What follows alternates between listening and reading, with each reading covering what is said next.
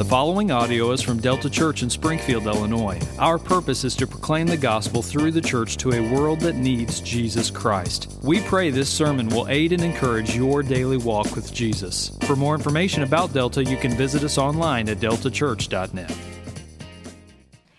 Good morning, Delta. We're going to be reading from Luke chapter 2, verses 1 through 20. If you're reading from the Black Pew Bible, that can be found on page 805. Please stand when you're ready to read God's Word.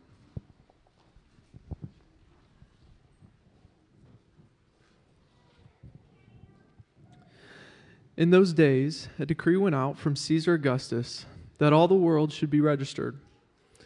This was the first registration when Quirinius was governor of Syria. And all went to be registered, each to his own town. And Joseph also went up from Galilee, from the town of Nazareth, to Judea, to the city of David, which is called Bethlehem, because he was of the house and lineage of David, to be registered with Mary, his betrothed, who was with child. And while they were there, the time came for her to give birth.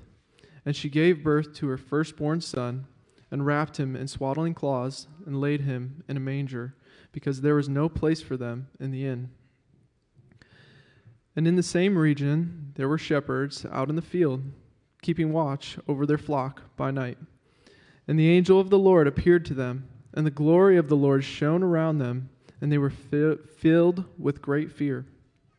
And the angel said to them, "Fear not, for behold, I bring you good news of great joy that will be for all the people.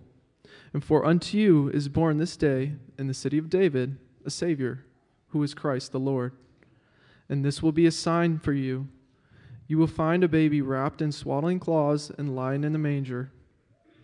And suddenly there was with the angel a multitude of heavenly hosts, praising God and saying, "Glory to God in the highest, and on earth peace among those with whom he is well pleased."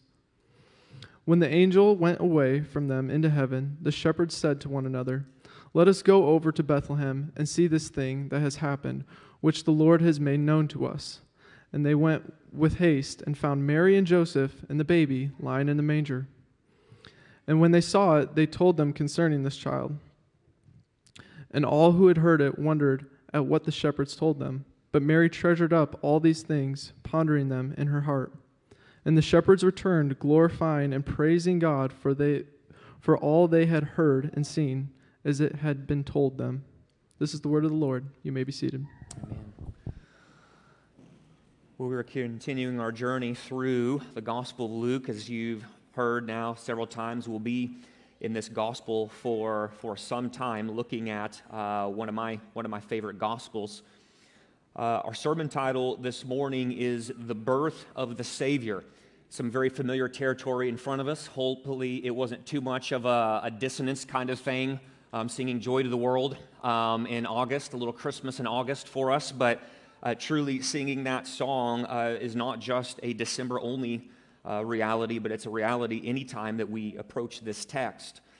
The main idea we're going to see this morning is yet another credential. I'm going to remind us here in a few minutes that what Luke is doing in the opening chapters of his gospel is he's basically showing us Jesus' resume.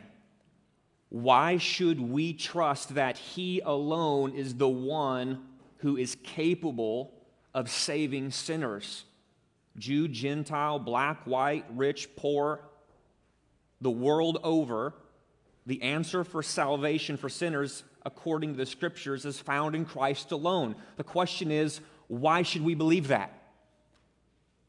What proof, what evidence do the Scriptures give us that Jesus is the one qualified to get that job done? And Luke is giving us a lot of content in the opening chapters of his gospel as proof, as evidence, over and over and over again for why Jesus alone is the culmination point of salvation history. When it comes to the actual birth of Jesus Christ, Mary giving birth to her firstborn son, this isn't just merely content given so that Christmas can have a story. This is content because Luke wants us to see something in the context of his entire letter. And what he wants us to see is this main idea this morning, that Jesus alone is the culmination point of salvation history. When Mary has her baby boy, this is the pinnacle of the promises of God, because in that baby, as we're going to see, we find Savior, Christ, and Lord. And that is exactly what you and I need. So I'm going to hit pause. I'm going to pray for us. A lot of life has happened since we've last gathered. 6 days and 22 hours have come and have gone, and we are sojourners on the pilgrim way, and many of us are probably weary. Any weary pilgrim travelers here this morning? Yeah? The gospel tank is a little empty, yeah? And what we need is some gospel gasoline poured into our souls. The good news is that the Word of God is that fuel.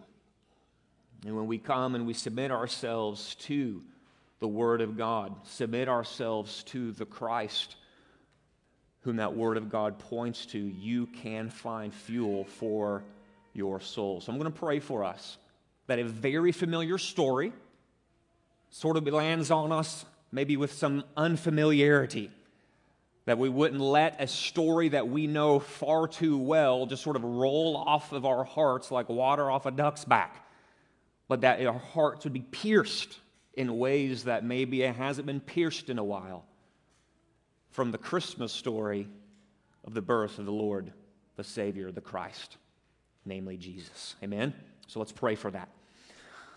Father, we come to you recognizing you are our God. You are the gracious one. You're the sovereign one. You're the merciful one. You're the faithful one. You're the steadfast one. You're the trustworthy one. You're the promise-keeping one. You're the holy one. And when we come before you like Isaiah, what can become immeasurably clear is this: we need a Savior. And so that's why we ask, Father, that you would open our eyes to see our need for Jesus this morning. Our eyes are prone to want and yearn and desire everything but Jesus. Holy Spirit, I'm asking by your great power, you would do what you love to do, which is turn us to see Jesus. Full look into his face and see the goodness of our Savior who came to save sinners like us. Oh, that is the good news of great joy, as we're going to hear here shortly. And Lord, would you wow us and fuel us with that gospel gasoline. It's in the name of our risen King I pray these things. Amen. So let's just reorient real quick where we are in Luke's gospel. If you jump back into the first 4 verses of chapter 1, what you find is his introduction. And Luke tells us, this is why I am writing to you. You don't have to second guess. But what you can see is that he has an aim, and Dr. Luke tells us that the aim of his book is so that his reader, specifically a man named Theophilus, should be clear and certain about the content of the gospel. Theophilus is a man who's been taught the things of Christ, but Luke says, I want you to be absolutely rock solid, concrete, certain concerning these things. So I've done a lot of research. I went and gathered eyewitness testimony, and I've put it down in a book before you here. Now, what Luke wants for Theophilus and subsequently readers of his gospel like you and me is not just so that we can be big fat heads full of information concerning the realities and the facts concerning the life of Christ. The end goal is found at the very last 4 verses of Luke's gospel, where he says, with the words of Jesus, Jesus is calling us to take this gospel certainty that can be found from reading his gospel and then go out into the world so that the world can be upside down by Christians living and showing and teaching and telling the Lord Jesus Christ. But we will not go and tell others about Christ if we're not certain about the gospel of Christ. And so Luke says, let me write a book for you, so that you can be certain about this thing that we are called to go share and tell. Now, like the other authors of the other Gospels, Matthew, Mark, John, Luke is going to eventually come to the place where he turns us to the public launch of Jesus' ministry. But before he does that, he first pauses and gives us nearly 4 full chapters of preliminary content. The other Gospels, they usually launch right into it.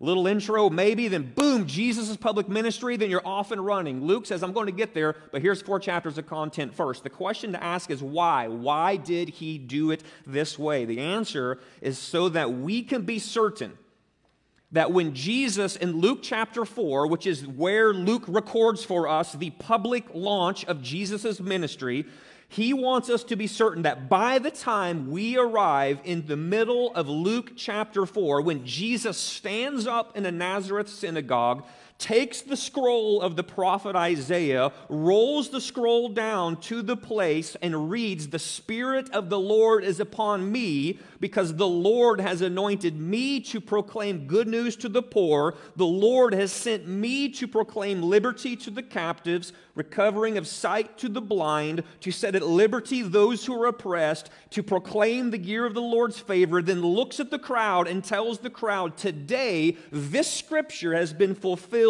in your hearing." Luke says, when we get to this point, I want you to see that these actions of Jesus are not the delusions of some lunatic.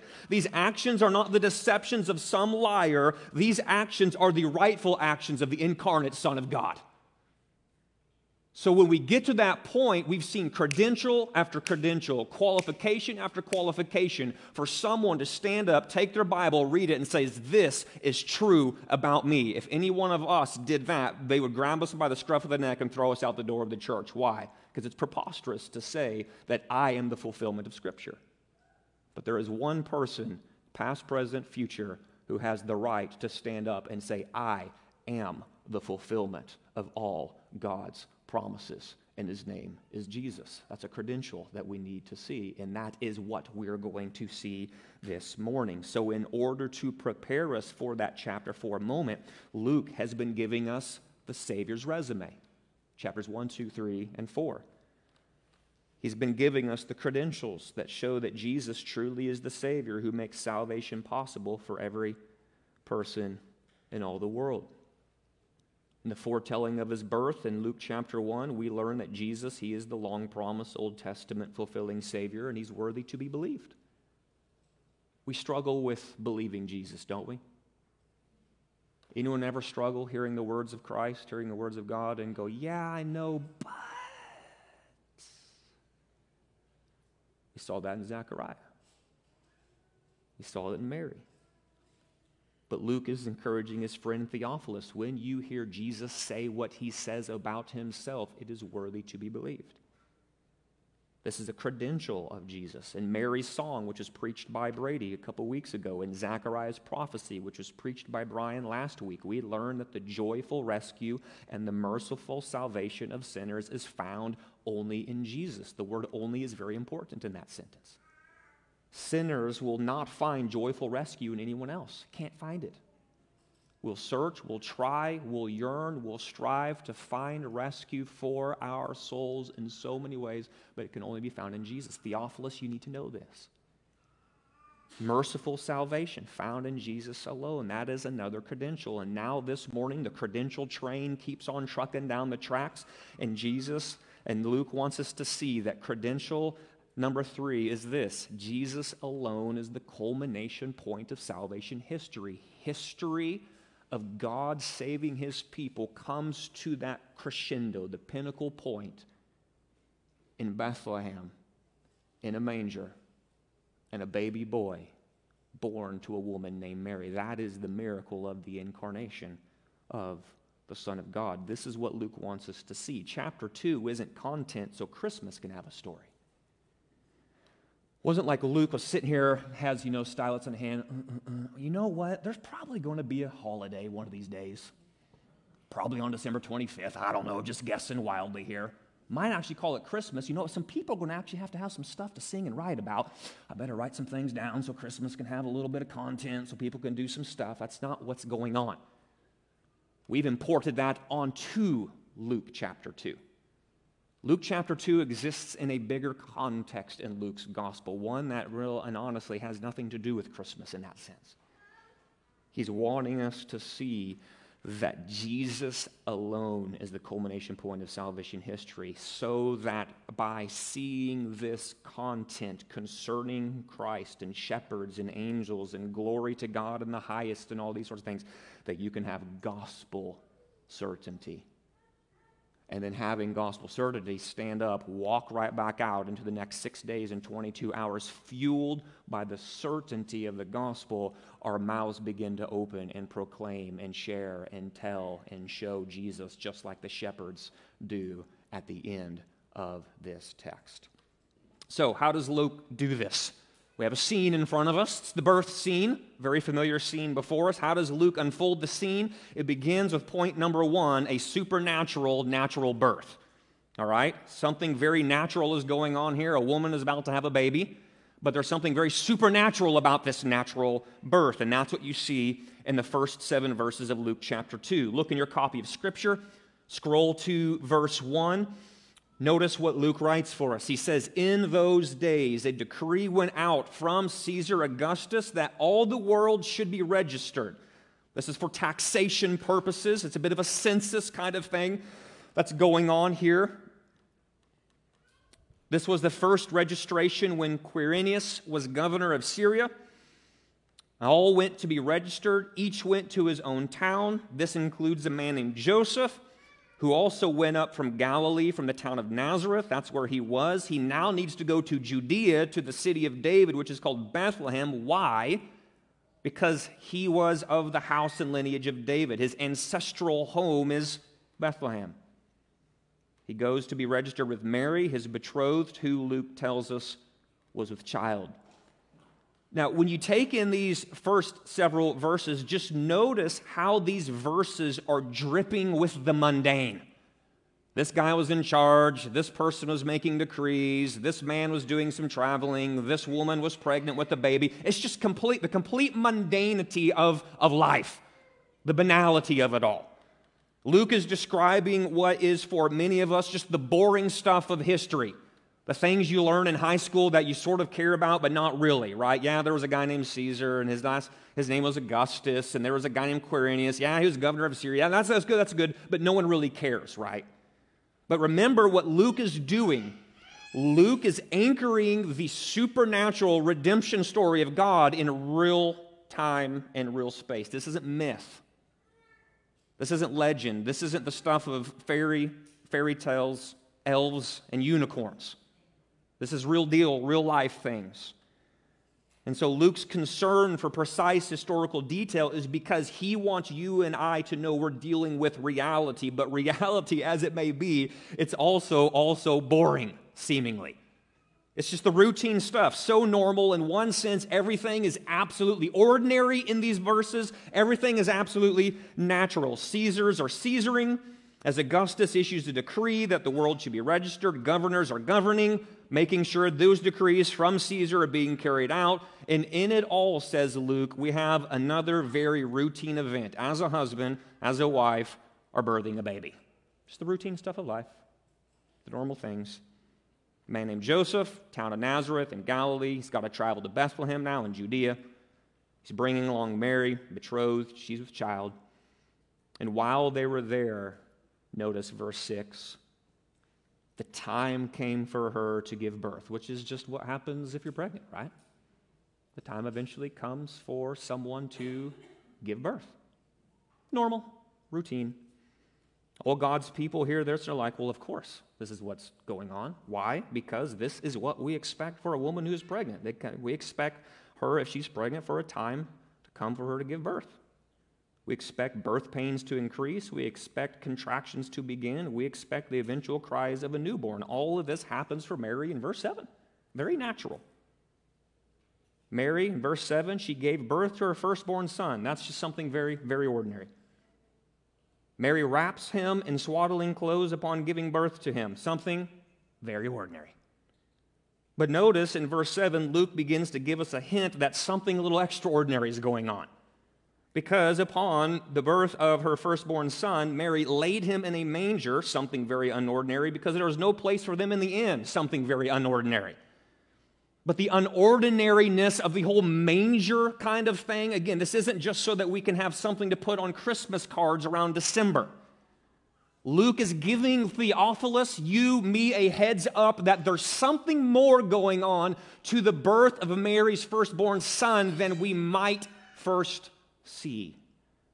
And that's exactly the point Luke wants us to see, that in the midst of the ordinariness of it all, the supernatural was invading the natural right here, right now, through the birth of Mary's firstborn son. Yes, the historical setting is anchoring us in the raw data of everyday life, but don't let the predictable pattern of ordinariness lead you to miss the fact that God is working his extraordinary acts in the details of daily life.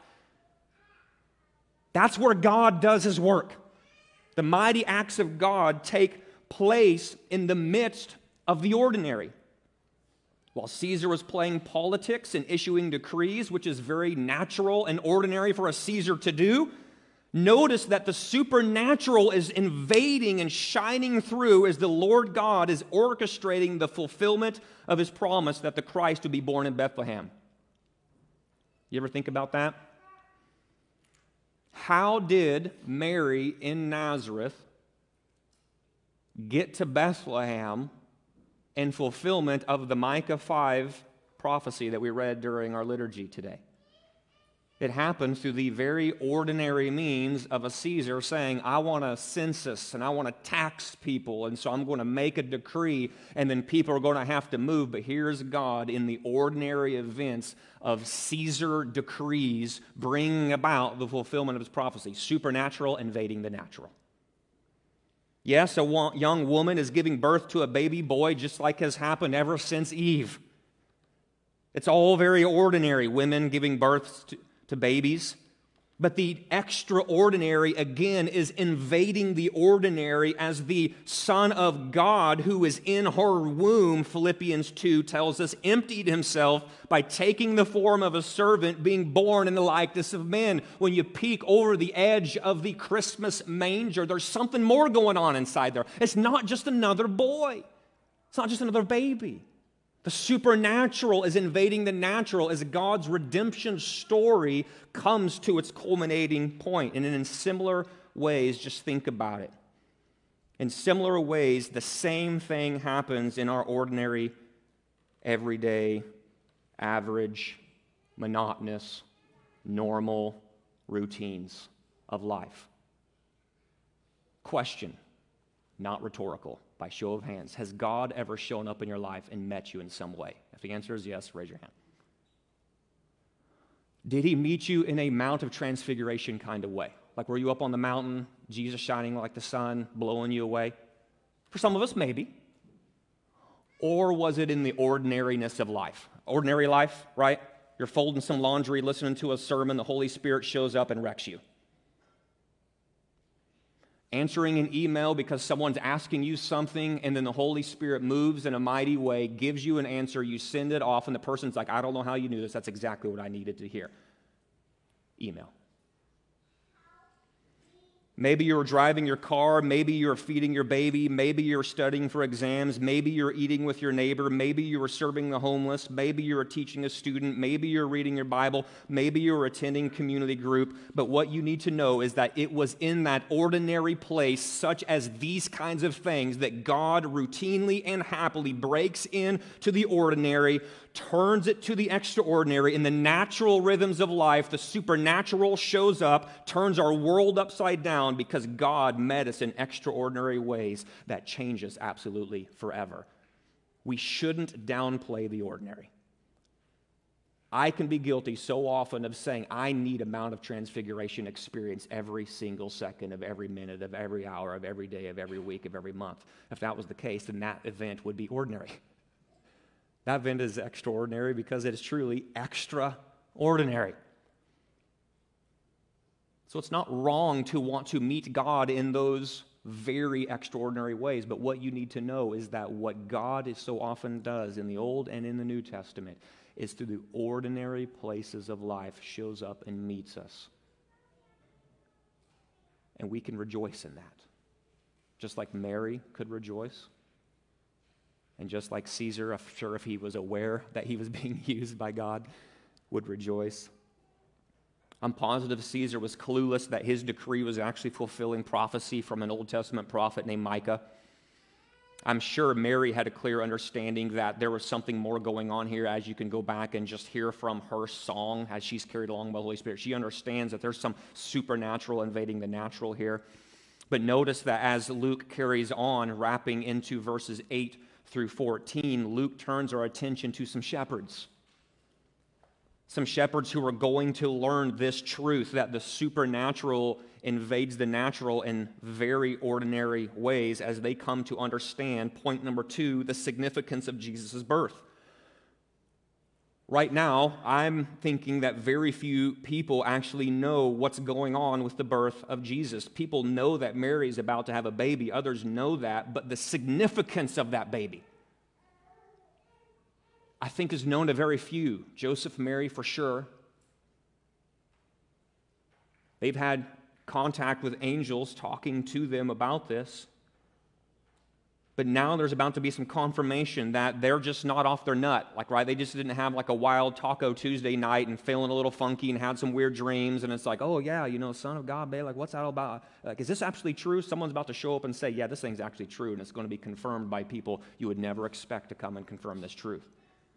There's something significant going on about the Jesus' birth. Theophilus, you need to know this. So look, starting in verse 8. In the same region, there were shepherds out in the field. Very ordinary. Shepherds, that's what they do. Keeping watch of their flock by night, very natural. That's just what shepherds do. And notice, here comes the supernatural invading the natural. And an angel of the Lord appeared to them. That's very extraordinary. And the glory of the Lord shone around them. If you go and do a little Bible study today, what you'll find is that phrase, the glory of the Lord, breaking into the natural and just in miraculous sorts of ways, happens very, very, very little. It usually happens in very big sort of ways, but it happens very, very little. And one of the times is right here to some shepherds out in the field. How did they respond? They were filled with great fear, which is what tends to happen when angels show up. If you just go read chapter 1, when the angel showed up to Zechariah, scared. When the angel showed up to Mary, fear. Now it's happening here again. But don't be scared, says the angel. Why? Fear not, for behold, I'm bringing you, we could all say this, good news of great joy that will be for all the people. For unto you is born this day in the city of David a what? A Savior who is Christ the Lord. Jesus' birth has occurred, says Luke. And now the angel announces and explains the significance of that birth. What we need is for God to show us why this particular baby boy is not just another typical baby boy. We need God to reveal this to us, and He's doing this through the angel. Notice that the focus is not on the fact that a woman named Mary had a baby. Over the course of history, there have been many women named Mary who have had many babies. What the shepherds need to learn, along with Theophilus and along with those like him, you and me, is what makes this particular baby so unique. Why is an angel of the Lord appearing at the birth of this baby? Why is the glory of the Lord piercing the midnight sky at the birth of this baby? Why is there about to be a multitude of the heavenly host splitting the sky open, praising God at the birth of this particular baby? The good news is that God does not leave us in the dark trying to puzzle these questions out. Instead, He says, let me send an angel to give you the interpretation of why all heaven is breaking loose with a massive party over the birth of this particular baby. Namely, here's the answer of why this is all happening at the birth of this firstborn son. Verse 11, because unto you is born this day in the city of David a Savior who is Christ the Lord. No other baby in the history of mankind, past, present, future, will ever have this said of them. Only one, Theophilus. only one qualifies to be called Savior, Christ, and Lord, and it is this particular baby in the Bethlehem manger. So grasp this, Theophilus. Jesus is the promised one. He is the Christ. He's the anointed one. He's the Messiah. He is the descendant of David. He is the one authorized by God to rule and reign over the people of God. He's the Christ. He is the able one. He is Lord. He's the ruler. This Lord term is not only a term used to describe the God of Israel, which it is, but notice that it is also used to describe Jesus. He's divine. And then third, notice that Jesus is the needed one. He is the Savior sent to rescue those who need to be saved. And who needs to be saved? From the penalty that our sins deserve from a just and holy God. Who? It's you and it's me. You don't send a Savior because no one needs to be saved. You send a Savior because someone needs to be saved. He's Savior, He's Christ, He's Lord. Notice this is how the shepherd's great fear is going to dissolve and transition into great joy. How do you go from great fear to great joy? The answer is in between. It's by the power of God's good news. The good news of the gospel. That's what the word good news there is. It's the word gospel. So when you hear the word gospel, think good news. When you hear good news, think about gospel. What's the good news of the gospel? The good news of the gospel is Jesus is the Savior who came to save sinners. We are sinners, and Jesus can actually save us. This is good news. Notice that God's gospel, this good news that the Savior we need has finally showed up, is going to be for all the people. You see that right there, right? Verse 10. Good news of great joy. We concentrate on that so often in our Christmas time retelling of Luke 2, but we so little see that very important phrase, which is hugely important to Luke. This is good news not just for the Jews. This is good news also for the Gentiles. This is not just good news for white people, but this is good news for black and brown people. This is not just good news for men. This is good news for women. This is not just good news for rich. This is good news for poor. Why? Why is this good news that is meant to bring great joy to be for all the people? A-L-L encapsulates every single human being who's ever existed, is existing, and will exist. Why is this such good news? It's because of this. All have sinned and fall short of the glory of God. This is going to be good news for all people because all have sinned. That word all there, very important. And because all have sinned, this means all have fallen short of the glory of God. None is righteous before a holy God. No, not one. In and of yourself, none of us can stand before a holy God and say, I, in and of myself, have made myself right with you. Nobody can do that. We need someone to make us right before a holy God. The wages of sin is death. So if this is good news for all people, why? Because all people have sinned, all have fallen short, no one is righteous, not even one. This means that all who have sinned and fallen short of the God are going to reap a wage, and that wage of sin is death, which is what we deserve since we have all sinned. But praise God that while the wages of sin is death, the free gift of God is eternal life in who? Christ Jesus, who is Lord. Paul reaches right into Luke 2 and pulls out these titles concerning who Jesus is. Christ Jesus our Lord. This is who. This is where eternal life is found. He is the royal Savior born this day in the city of David who came to seek and to save the lost. You see, no one cares about a royal Savior who can only come and seek the lost. If Jesus could only seek the lost, nobody would give a rip. I know you're lost. I came to find you, but I can't do anything about it. Okay. Who cares? If Jesus is a royal Savior who can save the lost, but He has no care to actually seek, I know you're lost. I know you're not right with God. I know the wage of sin is death, spiritual death, and you'll be eternally separated from God. I know that I have the power to save you, but I actually don't honestly care, and I'm not going to seek you. And you're definitely not going to seek me because dead people in their sins don't seek out a Savior. That would be awful news. Nobody would care about that kind of Savior.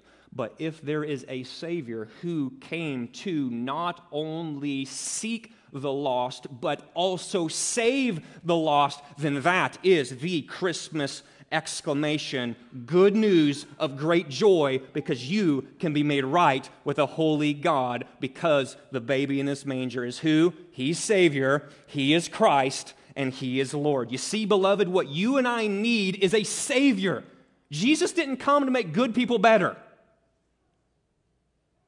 The trouble with the world today is we think we're just a bunch of good people who just need a little extra nudge so that good people can be better. And what Jesus comes along is He's sort of like the therapist who will slap us on the back and tell us some things we need so that good people can be a little bit better. It's not a downplay on people who are going to see a therapist, by the way.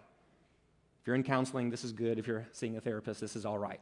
I'm just saying, in an unbiblical way, that kind of reality can just be sort of putting Band-Aids on the wounds in certain scenarios, where we're just trying to say, no, you're good, you're all right, just go try to be a little bit better. And what we do is we look to Jesus as sort of the supernatural therapist who's just come to make good people better. But that is not who Jesus is. Jesus is not some cosmic therapist. What you and I need is a Savior. God did not send an economist because our deepest need is not poverty. He did not send a philosopher because our trouble is not incoherence. God didn't send a psychologist for our problem is not maladjustment. He did not send an entertainer because our problem is not boredom. And He didn't send a philanthropist because our problem isn't a need for a moral do-gooder. No, God sent a Savior who is Christ the Lord, because that is what you and I need. So the question is He your Savior? Has Jesus saved you from what your sins deserve? What do our sins deserve? Death, eternal separation from God. We're the guilty ones. We've sinned against Him. He's holy. He must judge, punish sin, law-breaking. Sin is lawlessness, the Apostle John tells us in 1 John. We need to be saved. Is He your Savior? Has He saved you? Is Jesus your Christ? Is He your Lord? Have you come to the place in your life where your eyes have been opened to see, I need someone to save me? I've tried to save myself in a lot of ways. I've tried to give more money. I've tried to be a better person. I've tried to do good. I've tried to give things away. I've tried to stop doing bad things in my own power, in my own strength. I've tried to be my own Savior. I've looked to other people for my Savior. I've got problems. I've so often turned to things hoping that they will satisfy. But I've come to find that alcohol will not save me. Relationships will not save me. Money will not save me. Sex will not save me. Family will not save me. Spouse will not save me. Parents will not save me. Politics will not save me. Presidents, Caesars, governors, mayors, senators, representatives, none of it will save me. I need a Savior.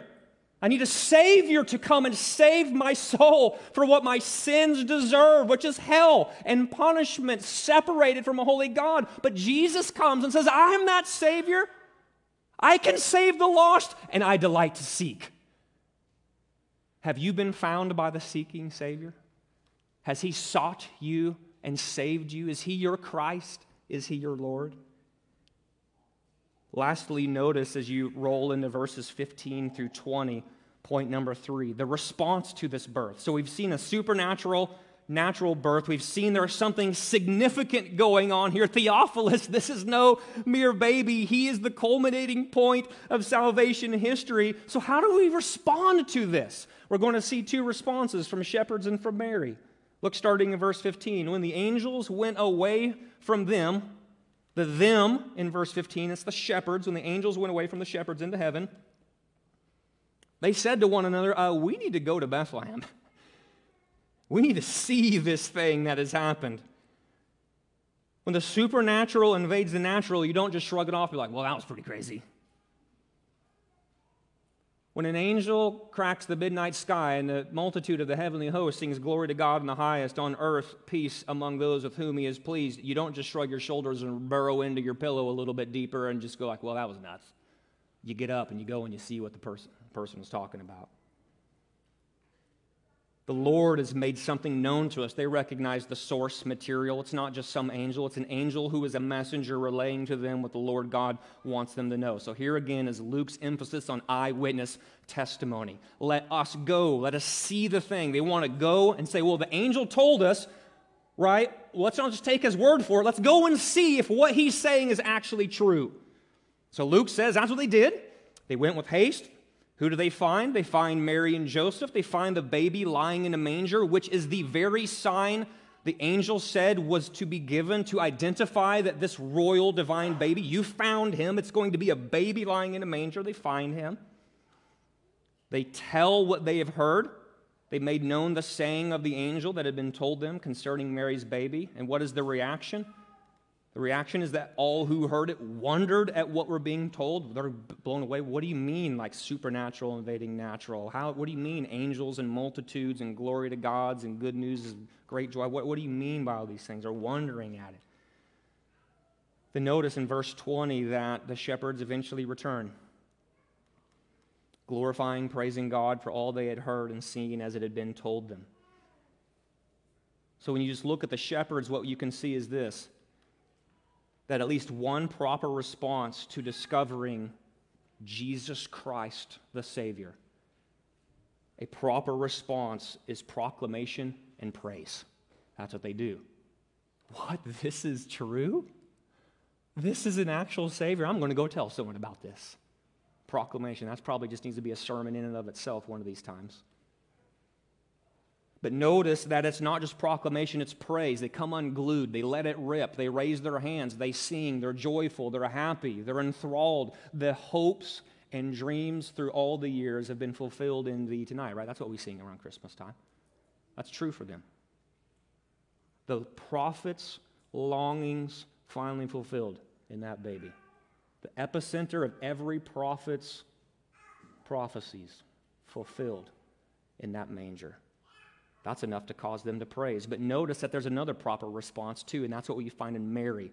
So beyond a proper response being proclamation and praise, notice that another proper response is pondering what you hear. Pondering what you hear. That's what Mary is doing, isn't it? Right there in verse 19. Mary treasured up all these things, pondering them in her heart. She's mulling it over. She's thinking it out. She's reasoning. She's going, okay, I know this seems insane, but it was insane when they told me I was going to have a baby without ever doing what people have to do to have babies. But now I have a baby. It's actually happened, and I know it's sort of weird. People don't always see angels, but they're telling me it's happened, and I mean, that's sort of true because I've seen an angel, so she's reasoning that out. And what do you mean? Like, glory to God in the highest and the multitude of angels? You know, that's sort of extraordinary, but like this whole thing has been extraordinary. She's pondering. She's mulling it. She's thinking it over. She's taking time to reason out and to just understand God's good news of great joy. But the thing is that her response is something that we so often fail to do, right? We so often fail to just pause. Be quiet. Take God's word and ponder it. We're so prone to cram our schedules to the max, fill it to the brim, that we never stop to ponder the good news of great joy. That a Savior who is Christ the Lord has been born. If you were to stop and ponder it, what would you discover? You'd ponder, well, why do I need a Savior? That's probably saying something. I need to think that one through. Why do I need a Christ? What does it even mean for him to be the Christ? Why do I care that he is the Christ? I need to probably ponder that one through. Lord? Why do I need a Lord? Aren't I the Lord of my own life? Why does the Bible say it's good news that a Lord who can come and happily, joyfully rule and reign over me? I'm not sure that I like that. I might need to ponder that one out. Pondering the good news of great joy. The shepherds reached Bethlehem. They discovered that the angel's words were true and that what had been announced had indeed taken place. And this should encourage Theophilus, like Mary, to think long and hard about the precise detail of the angel's announcement. That's what Theophilus is to get. Theophilus, have you pondered these things out? Saints before me right now, have you pondered these things out? Have you thought these things through? That's what Luke wants for Theophilus, and that's where I'm going to take up the mantle of Luke and say, I think we are meant to go. Mary's response is meant to be our response in that sense. Why am I up here looking like I'm fighting off bees, waving my hand, getting really excited, talking really excited about the Bible up here? Am I just doing this because someone's paying me to do this? No. Am I asking you to ponder this because it's job security, because maybe you'll come back next week and I can give you more information and things to ponder? No, I'm asking you this because your soul hangs on the edge of this. I want to see you inherit eternal life. I want to see you walk in such a way to where your life reflects the glories of this good news of great joy. And it will come not because some guy like me gets up for 45 minutes and sort of waves things around and asks you to consider stuff. It will come as you go home in the next 6 days and 22 hours, scoop up these things and go, man, is what he said true? Like, God, will you help me reason this thing out? Will you help me ponder the Savior Christ, Lord? You see, Luke will not allow us to think of Jesus as simply a great moral teacher. If you go out in the marketplaces today, was Jesus a good teacher? Some will still say yes, that is rapidly changing. But there's still a decent amount of people who will go like, yeah, he's a good guy. Did some good stuff. But Jesus, he was more than just a great moral teacher. Luke will not allow us to simply think of him as a great moral teacher. He's not going to let us get off the hook by just saying, yeah, he did some mighty miracles. He was a mighty miracle worker. Well, he did some great social reform and those sorts of things. Luke says, I will not allow you to hang those things on Jesus. Either Jesus is Savior, Christ, and Lord, or he's nothing. That's what the invitation of Luke is before Theophilus, and that is what the invitation of Luke is through me to you. Either the baby in the manger is Jesus, who is Christ, who is Savior, who is Lord, or it's a complete load of baloney, and we should not come back and have anything to do with this. That's the point and the path of where we're at. But what Luke is obviously doing is laying it out where he says, here's some evidence for you, so that you draw the conclusion that while it might seem crazy to think that a baby could be the fulfillment of every Old Testament prophecy, Savior, Christ, and Lord, it's true. It's true. So the question I have for you as we wrap up and we're going to sing a song about this King is to go back to the question I asked you a little while ago. Is he your Savior? Is he your Christ? Is he your Lord? We all like hearing promises, especially if the promise giver is a promise keeper. And I'm telling you, God is a promise keeper, so hear this promise of God. If Jesus is not your royal Savior, if he's not your Christ, not your Lord, like right now, you can say, like, I know this for sure. Like, he's not my Savior. I've never asked him to save me. That's how I know he's not my Savior. He's not my Christ, my Lord, because I've never asked him to be my Christ, to be my Lord. Here's a good news promise from God. Romans chapter 10, if you confess with your mouth that Jesus is Lord, there it is, Luke 2, Romans 10. If you confess with your mouth that Jesus is Lord and believe in your heart that God raised him from the dead, promise you will be saved. You will be saved. If you come to the place where in your heart of hearts you say, I know that God raised Jesus from the dead, and I know that God raised Jesus from the dead because Jesus went to the cross, and I know why Jesus went to the cross, because some kind of sacrifice had to be paid for sins, and I know that the sacrifice for sins were paid were sins like mine, and I know that Jesus being raised from the dead means that Jesus has defeated Satan, Jesus has defeated sin, Jesus has defeated death, and if he can do that, then he can save me. I believe this, and Jesus says out of the overflow of our heart's belief, our mouth will confess. So if you can say, I believe in my heart God has raised raised him from the dead. Jesus is my Savior. Jesus is my Lord. Jesus is my Christ, Savior, Christ, Lord. Will you save me and rule and reign over me? And will you lead me and guide me as my Savior? I'm confessing this with my mouth. Promise, you will be saved.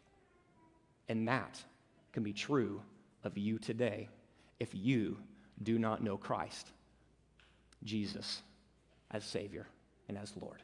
This is good news of great joy, yes? Amen. Let's pray. Father, thank you. Thank you, thank you, thank you for what we would typically call the Christmas story. It truly is good news of great joy. Lord, bring salvation.